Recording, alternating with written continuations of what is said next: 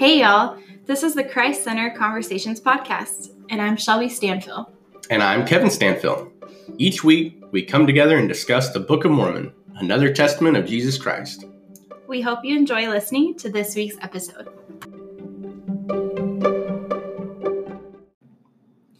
Welcome to episode 40 of the Book of Mormon podcast. It's a big number.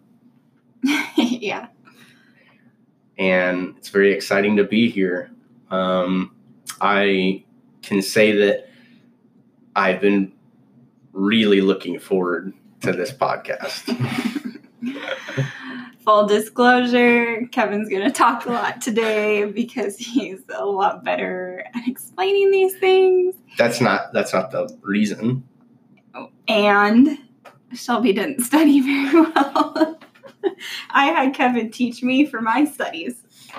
Yeah. Something that I thought about last week was that I really can't wait for us to get back to like regular chapters in the Book of Mormon and not Isaiah chapters, because the Isaiah chapters are basically like we're just sharing commentaries on the scriptures, and trying to liken those to ourselves and our day.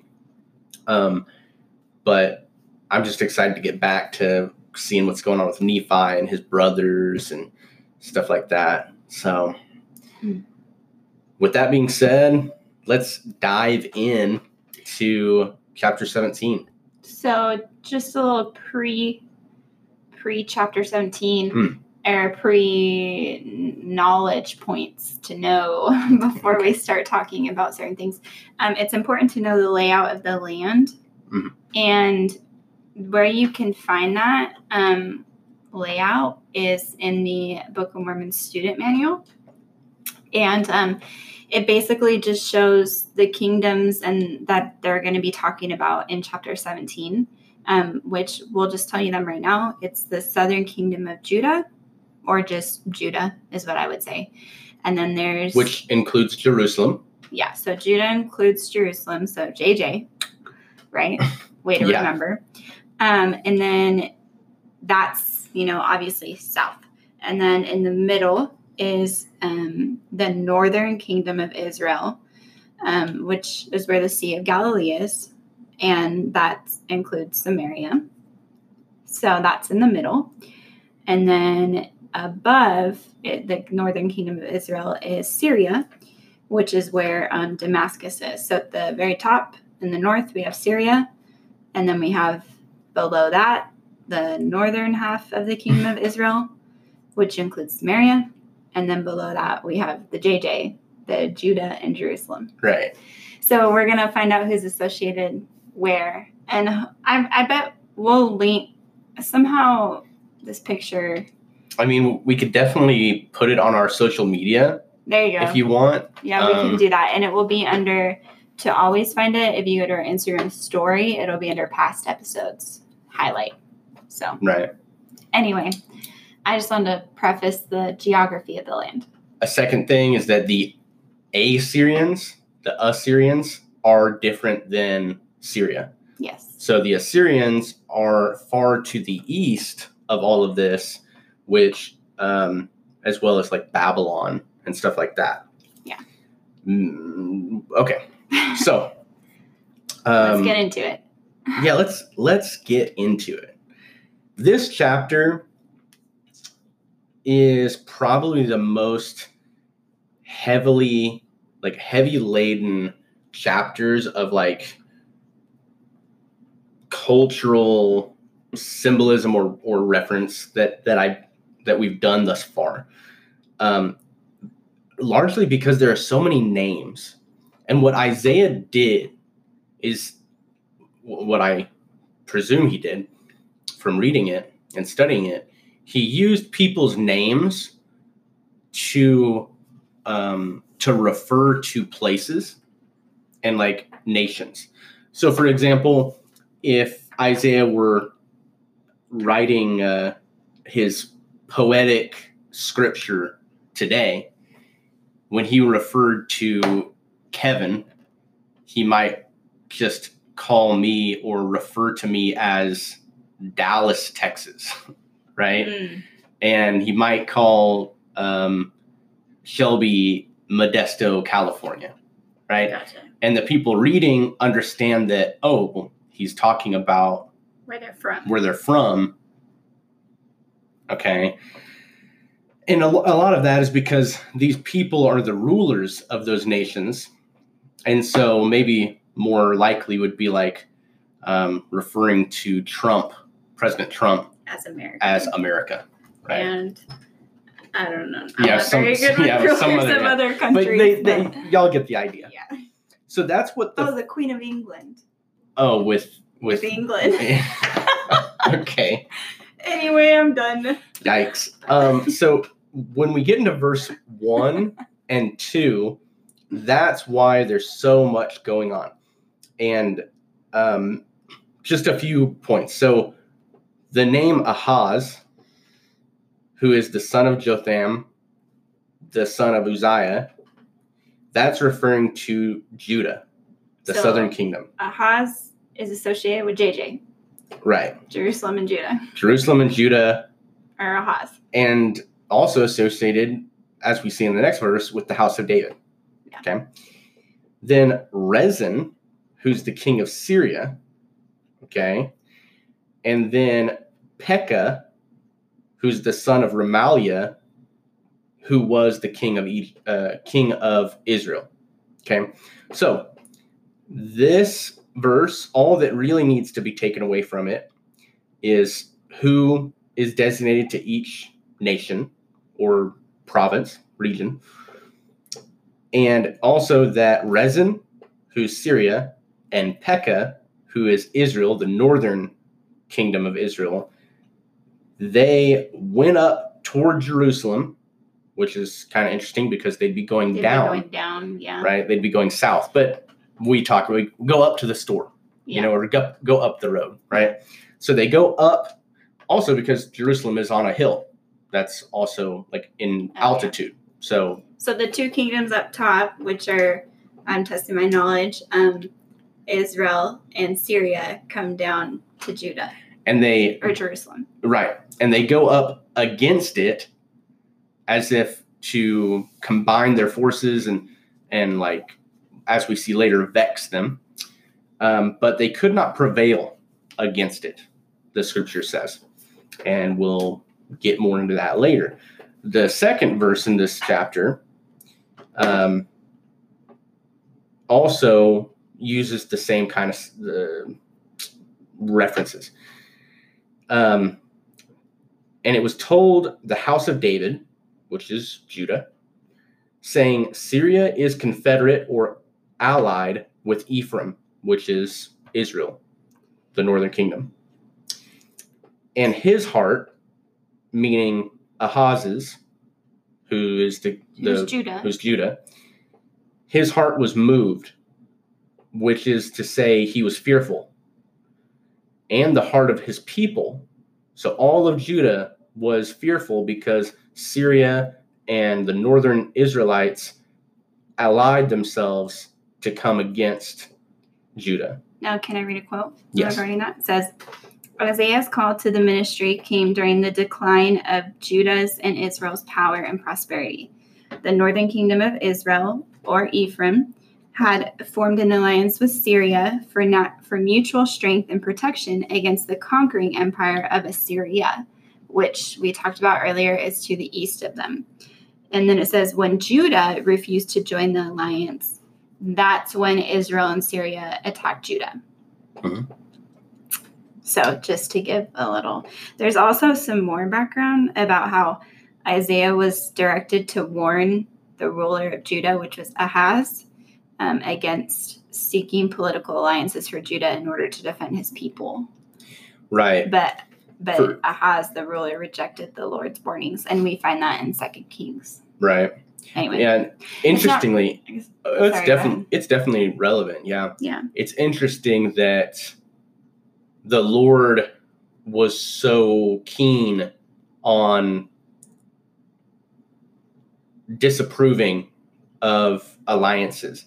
And I think that has a lot to do with the fact that these rulers of the Israelite kingdoms, they should have been relying on God, but instead they relied on other nations, Gentile nations, right? To be honest.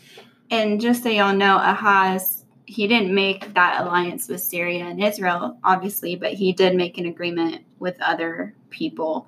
And so they became like a vassal state, is what they call it, paying tribute to Assyria to escape the threat of Syria and Israel. But anyway, we know that eventually they all fall. Yeah. But anyway, we'll get there.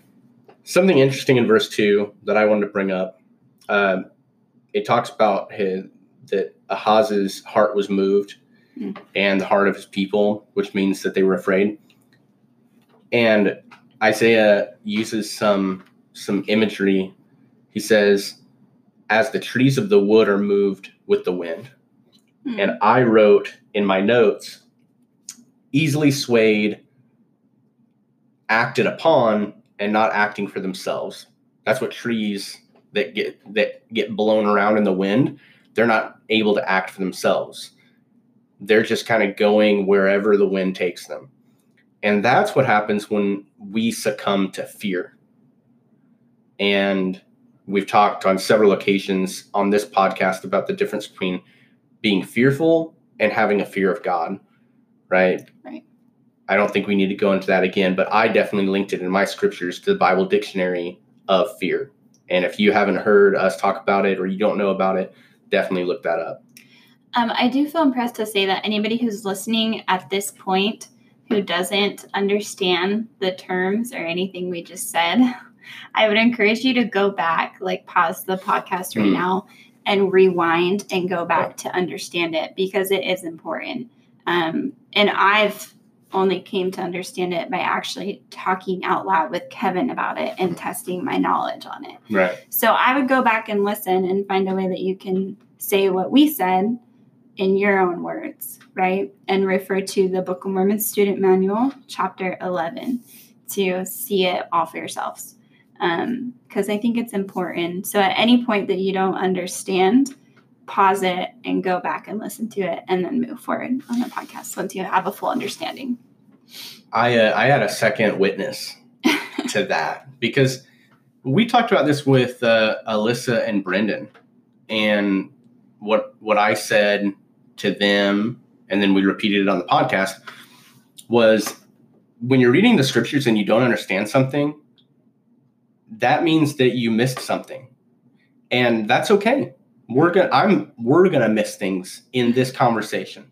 There are verses that we skip past, which it's because we just don't know, and I couldn't find the satisfactory reference to them without going outside of church materials.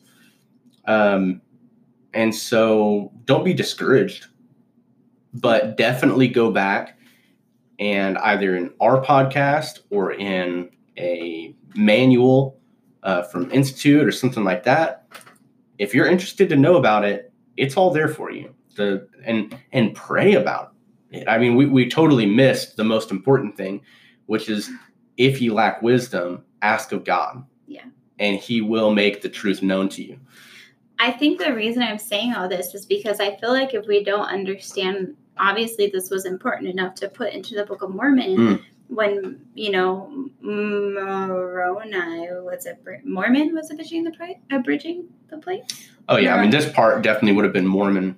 Yeah, Mormon abridging the place. Thank you. And it's important because I feel like it's going to relate to us in some future day, because there's many nations that exist today with many rulers and countries. There's already a lot of, treaties between certain governments and things like that. And so it is applicable in some way. And so yeah, I know that took away from your thing about the trees and blowing where the wind blows, but that's essentially how we can end up if we're not paying attention to these things. Yeah, for sure. So, because those people who were blown around in the wind or moved with the wind, it's likely that they weren't reading the scriptures or doing the equivalent of their day. Yep. They weren't listening to the prophets of their day. Anyway, moving on. Continuing. Well, let's go into verse 3. So we've set the stage, or rather Isaiah set the stage, where there's this contention among these different nations. And now the Lord has, he says unto Isaiah, go forth now to meet Ahaz, who's the ruler of Judah. Thou and Shear-Jashub, thy son. And all that's kind of interesting to take away from this verse 3, is that his son's name, Shear-Jashub, it actually translates to a remnant will return. And it's also interesting to note that Isaiah named his sons, both of his sons, according to like prophecies about Israel and really about Jesus Christ and his coming as the Messiah.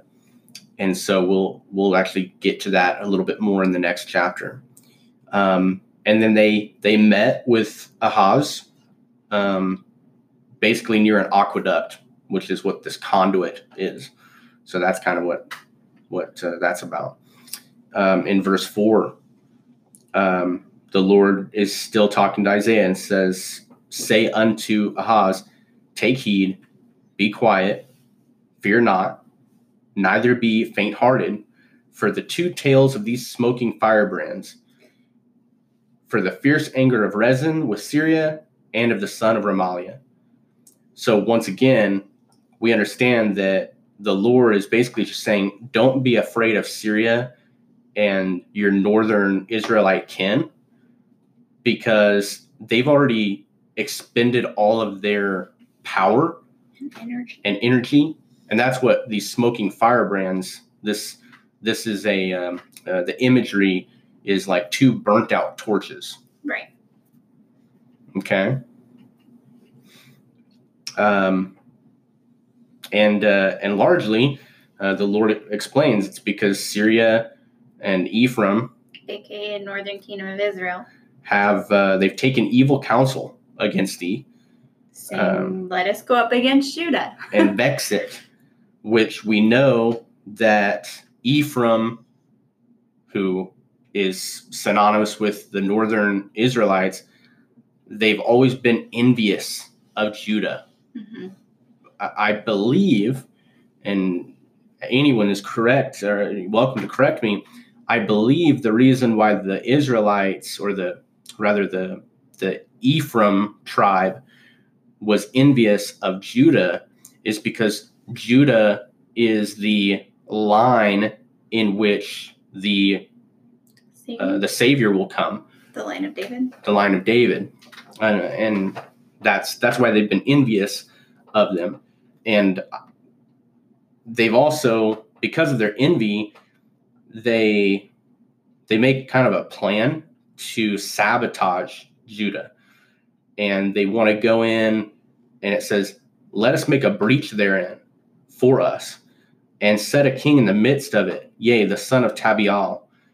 And apparently, you can look into it, but the son of Tabial was basically like a puppet ruler. Like they were going to go in, they were going to mess up the organization of Judah, that kingdom, and they were going to put like a figurehead in the midst of them in the government, and that way they could control them. But that didn't happen. Yeah, and then the next verse, the Lord says, it shall not stand, neither shall it come to pass. Right. So how comforting is that?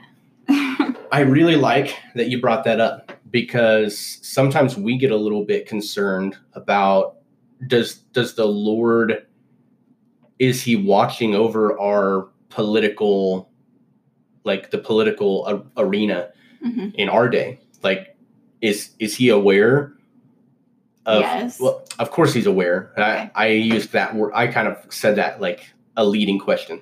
Of course he's aware. We know he is. But some people may ask, like, and this is not a political podcast, but when someone who was worried when President Trump was elected, they could have easily been like, how did God let this man get into office? People said that about Obama. People have said that about so many presidents in the past. So this is not new.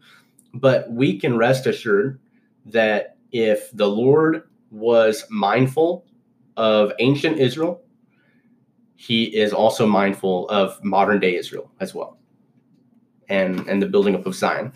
And he's not going to let any man frustrate his plan and his will. Yeah, I agree.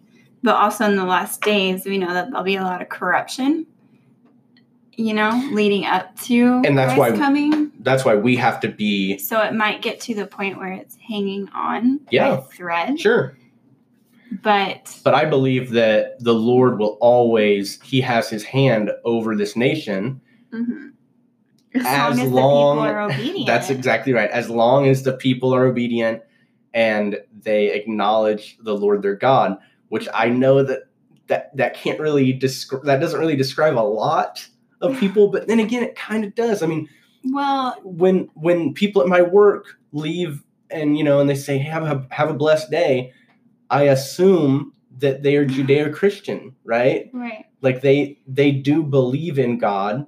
They do have this Christian background. They may not live all the commandments as we understand them, but I believe that we still have a strong this. Okay, but I'm going to stop you right there because people in California do not say have a blessed day. All right. They hardly even say bye. So the South is being, his hand is over the South.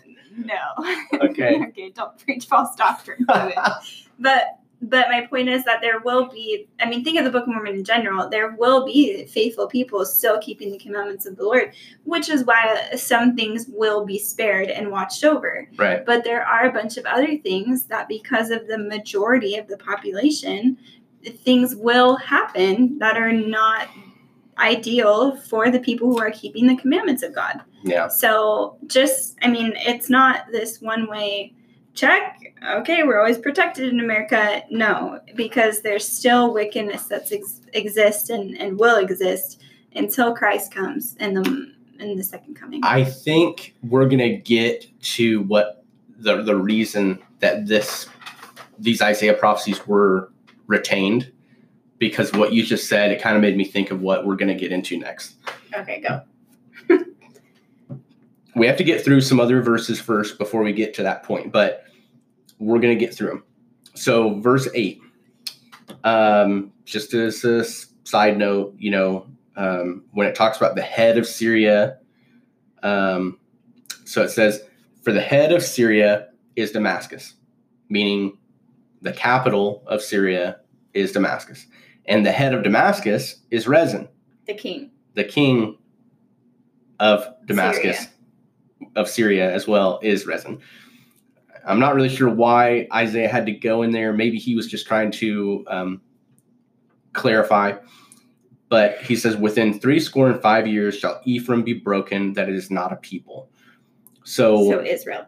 The northern Israelites, within these next several years, they'll be broken, that it be not a people. That being said, we know that when the northern kingdom of Israel was scattered by the Assyrians, and some of them were taken away captive into Babylon, when they did return, when they were scattered, they had to intermarry with Gentiles, and they became a different ethnic group called Samaritans, which we read a lot about in the New Testament. So that's where Samaritans come from, is the tribe of Ephraim being scattered and intermarrying. Mm-hmm. In verse 9, the head of Ephraim is Samaria, meaning the capital of the northern Israelite kingdom is Samaria. And the head of Samaria is Remaliah's son, who is Pekah. And he says, this is the Lord speaking, if you will not believe, surely ye shall not be established.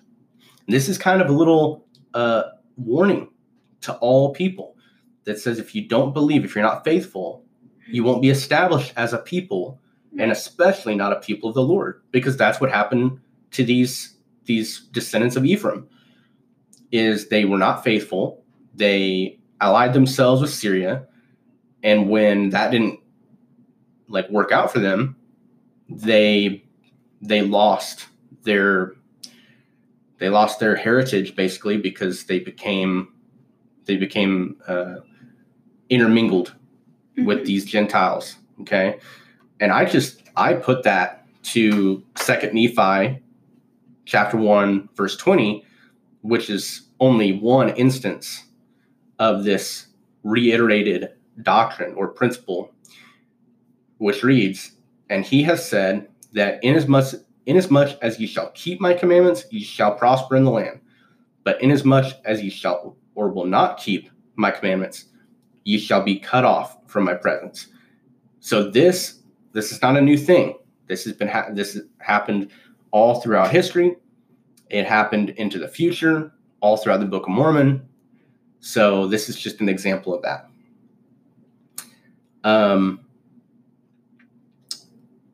Now we move through a little bit where the Lord is speaking directly to Ahaz, who's the ruler of Judah. And, basically what I take away from verses 10 through 13, the Lord is trying to, he's trying to have a relationship with the people of Judah. And unfortunately, Ahaz, who's their ruler, who's not faithful, he keeps that, he keeps the Lord at arm's length, is kind of what I take away from this. Mm-hmm. You all are welcome to read more into those verses and come away with something yourselves. But in verse 14, this is very interesting. It talks about that the Lord himself will give a sign. It says, "Behold, a virgin shall conceive and shall bear a son, and shall call his name Emmanuel."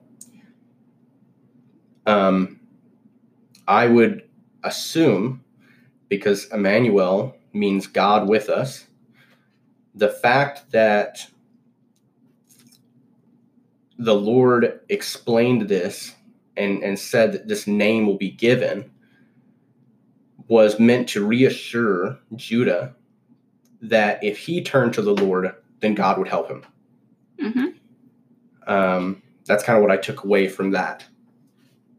There's a quote that goes on from more of what you're saying, from Jeffrey R. Holland. Uh-huh. He explained that the whole God is with us.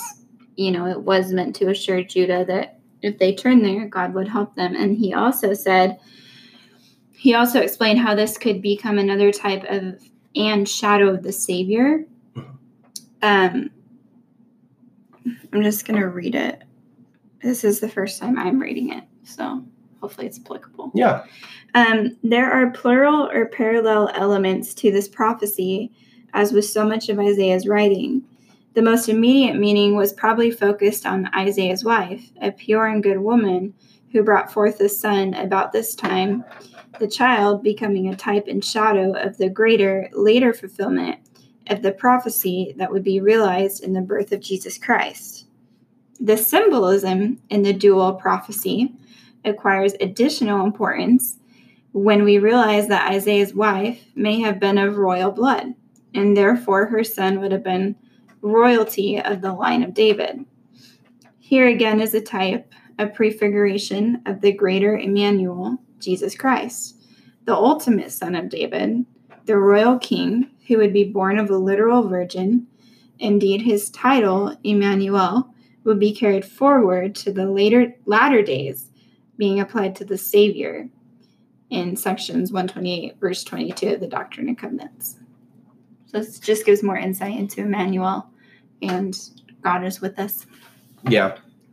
Anyway. And in the next chapter, it does get into that idea that we learned that Isaiah's wife did bear a son at this time. And he very much was a type of Christ. Right. So verses 15 through 17, there's a couple things that I took out of that. Nothing really worth going too deep into. We're going to get to butter and honey later on in verse 22, so I'm going to skip that. Okay. It also talks about in verse 16, for before the child shall know to refuse the evil and choose the good, the land that thou abhorrest shall be forsaken of both her kings. This is basically talking about just the imminent destruction, right? Before this child gets old enough to know good from evil, which is moral responsibility, and that's interesting because at this time, at Isaiah's time, age 12 or 13 years would be that age of moral responsibility or accountability. Okay. So before this kid is 12 or 13, the destruction is going to come. Okay. Verse 18 and 19. This is where I did a little bit of a deep dive. I'm going to read 18. And it shall come to pass in that day. I also want to note, like as a side note, I kind of wish this podcast had been named In That Day because it comes up so much in the next 2 chapters. Anyway, it shall come to pass in that day that the Lord shall hiss for the fly that is in the uttermost part of Egypt and for the bee that is in the land of Assyria. Okay. When they're talking about the flies and the bees, the flies are actually referring to Egyptian soldiers, which there was an alliance made between Judah and Egypt. Because if we look in the map, in the geography, if northern Israel buddied up with Syria, Judah was closer to Egypt, which may have been why they teamed up or sought an alliance with Egypt. It's also in 2 Kings and in the Book of Mormon manual why he paired up. Okay. But anyway, you can go there. So, and then the bees refer to the Assyrian legions. And in verse 19 it says, and they shall come and shall rest all of them in the desolate valleys and in the holes of the rocks and upon all thorns and upon all bushes. So, but what's most important is that the Lord hisses or calls to these foreign armies,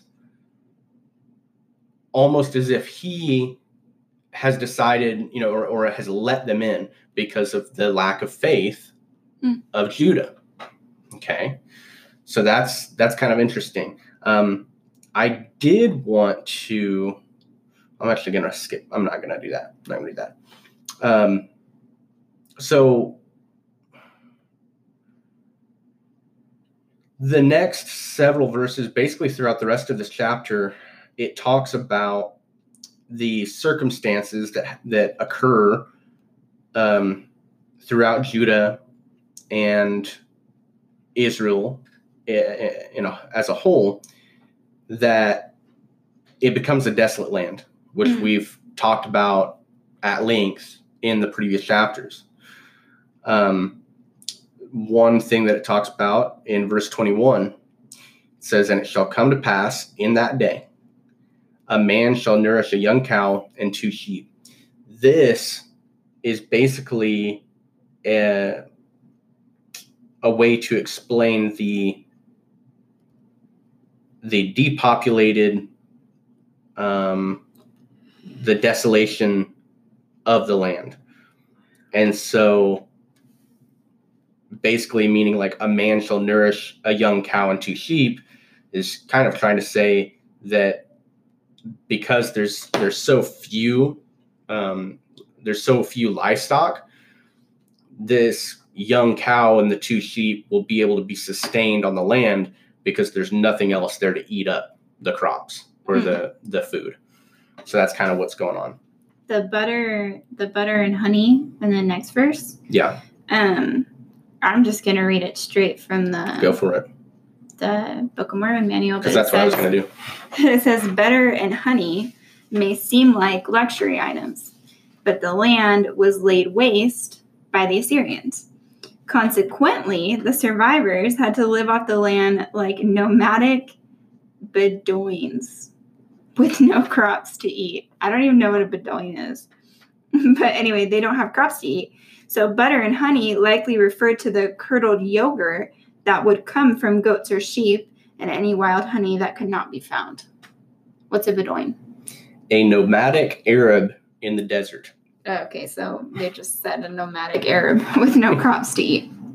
Right. So while you look at it and think, oh, they're gonna have butter and honey, it's not good. Right. They don't have any crops to eat with the butter and honey. With that known, when we go and look back at 15, when this child will be born, son born of a virgin, and it says, butter and honey shall he eat, that he may know to refuse the evil and to choose the good. I mean, this is just my interpretation of that, but originally you might have thought, oh, that sounds very luxurious. But in fact, it's kind of like the base, like, nourishment of the land. And maybe that humbles him, right? Maybe that gives him more reverence of the Lord his God as opposed to his fathers and the people of the previous generation who they tried to circumvent God and they tried to just do it alone, do it their own way. I don't know. But isn't that verse talking about Jesus Christ, not the son that Isaiah is having? But it could be a dual. It could be dual meaning in nature. And I mean, I think of it as if he's born of a royalty bloodline, you would think these kings have feast for them, you know. Right. But yet he comes to a very low state. And the same thing happened to Jesus Christ when he should have been born in a palace. Right.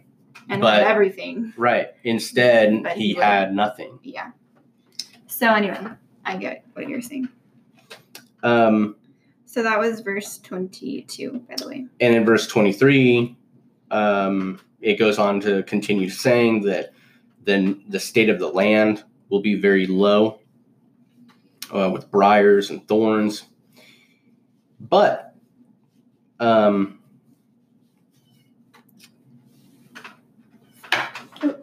and in verse 25, I just wrote this. This verse again emphasizes. Let's read the verse first. Oh, yeah, sure. Because they don't know what it is. All right, the and verse 20. Okay.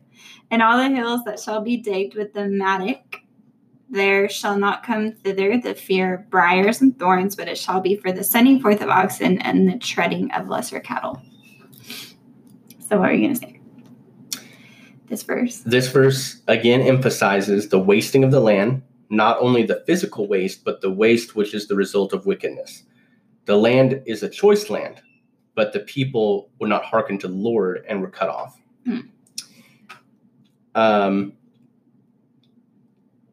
There's also a little interesting thing here.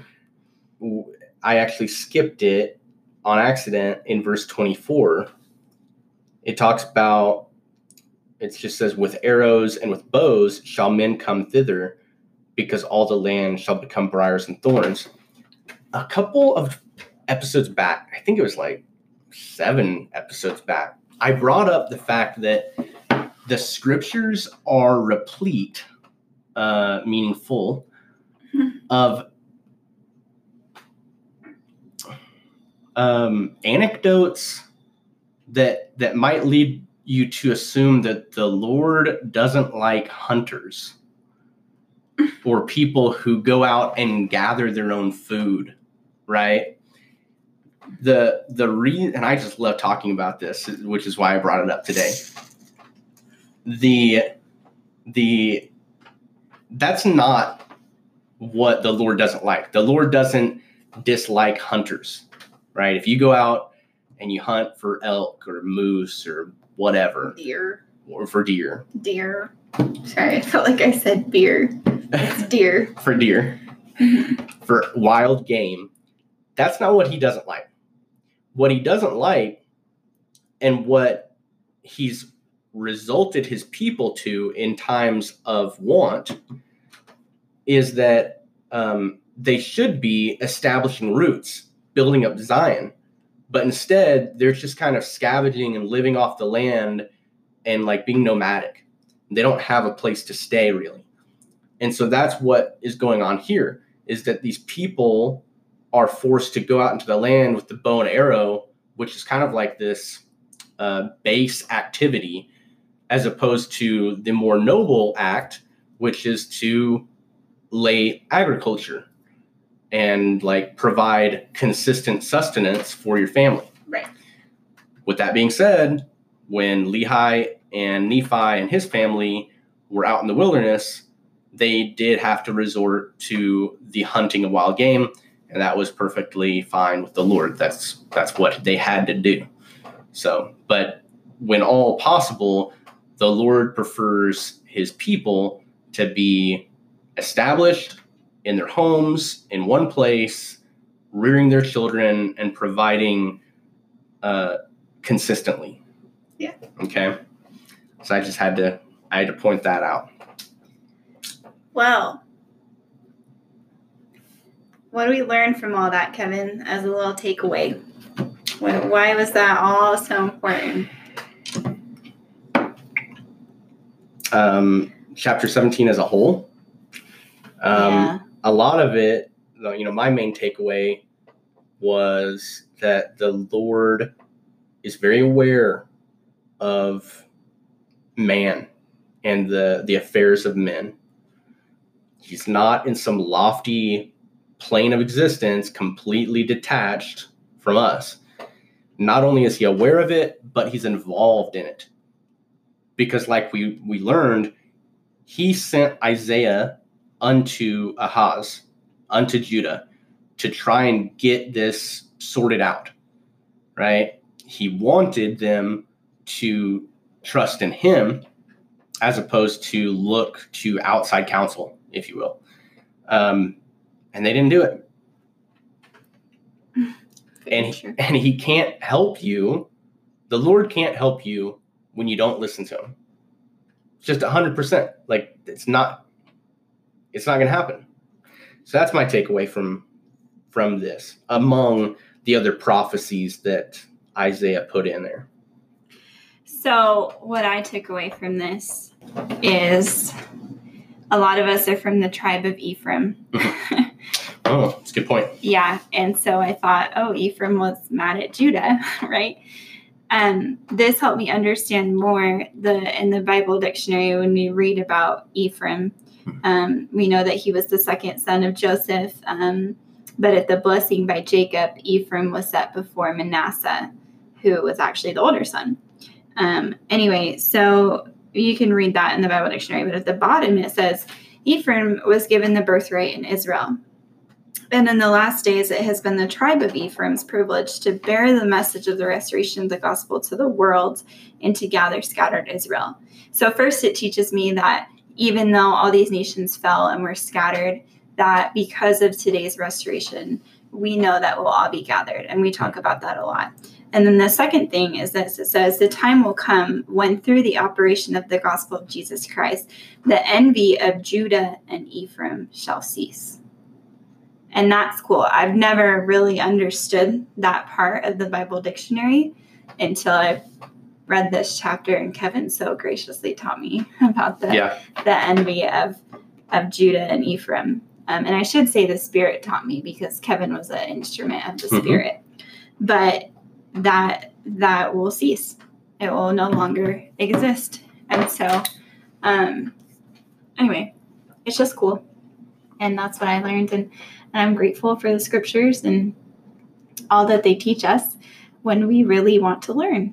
Because that's funny about the scriptures is you can read through it and get, the bare minimum and get the basics, or you can really dive in and get the, answers to life's questions and solve 1,000 piece puzzles and put them together, and it's all there. But I'm making this analogy to life, puzzle. So anyway, but really, we're all being gathered and will be united again, and eventually Christ will be that one who is ruling on this earth, and I can't wait for him to rule, because it's gonna be the best dang ruler we've ever had.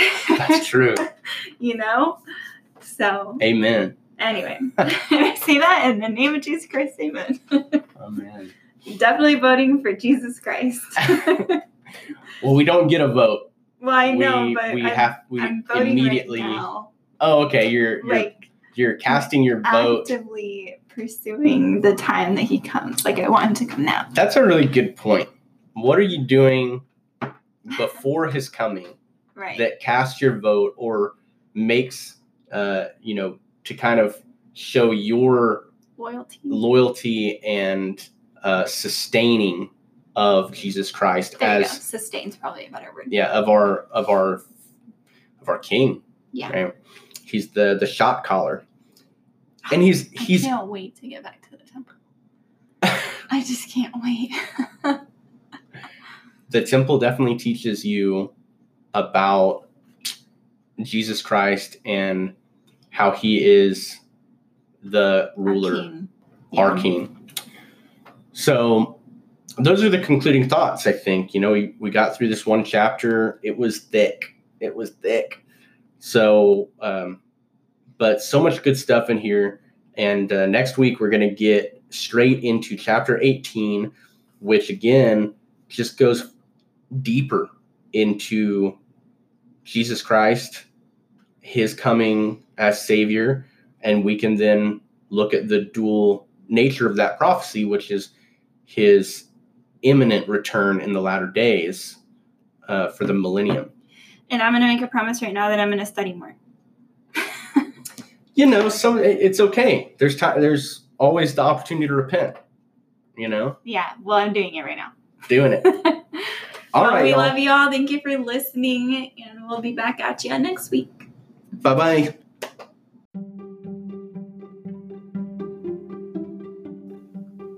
We hope you're enjoying the Christ-Centered Conversations podcast featuring the Book of Mormon. If you have any suggestions for the show, please message us on Facebook at Kevin or Shelby Stanfill. We also invite you to visit churchofjesuschrist.org for more information on the Book of Mormon and the restored gospel of Jesus Christ.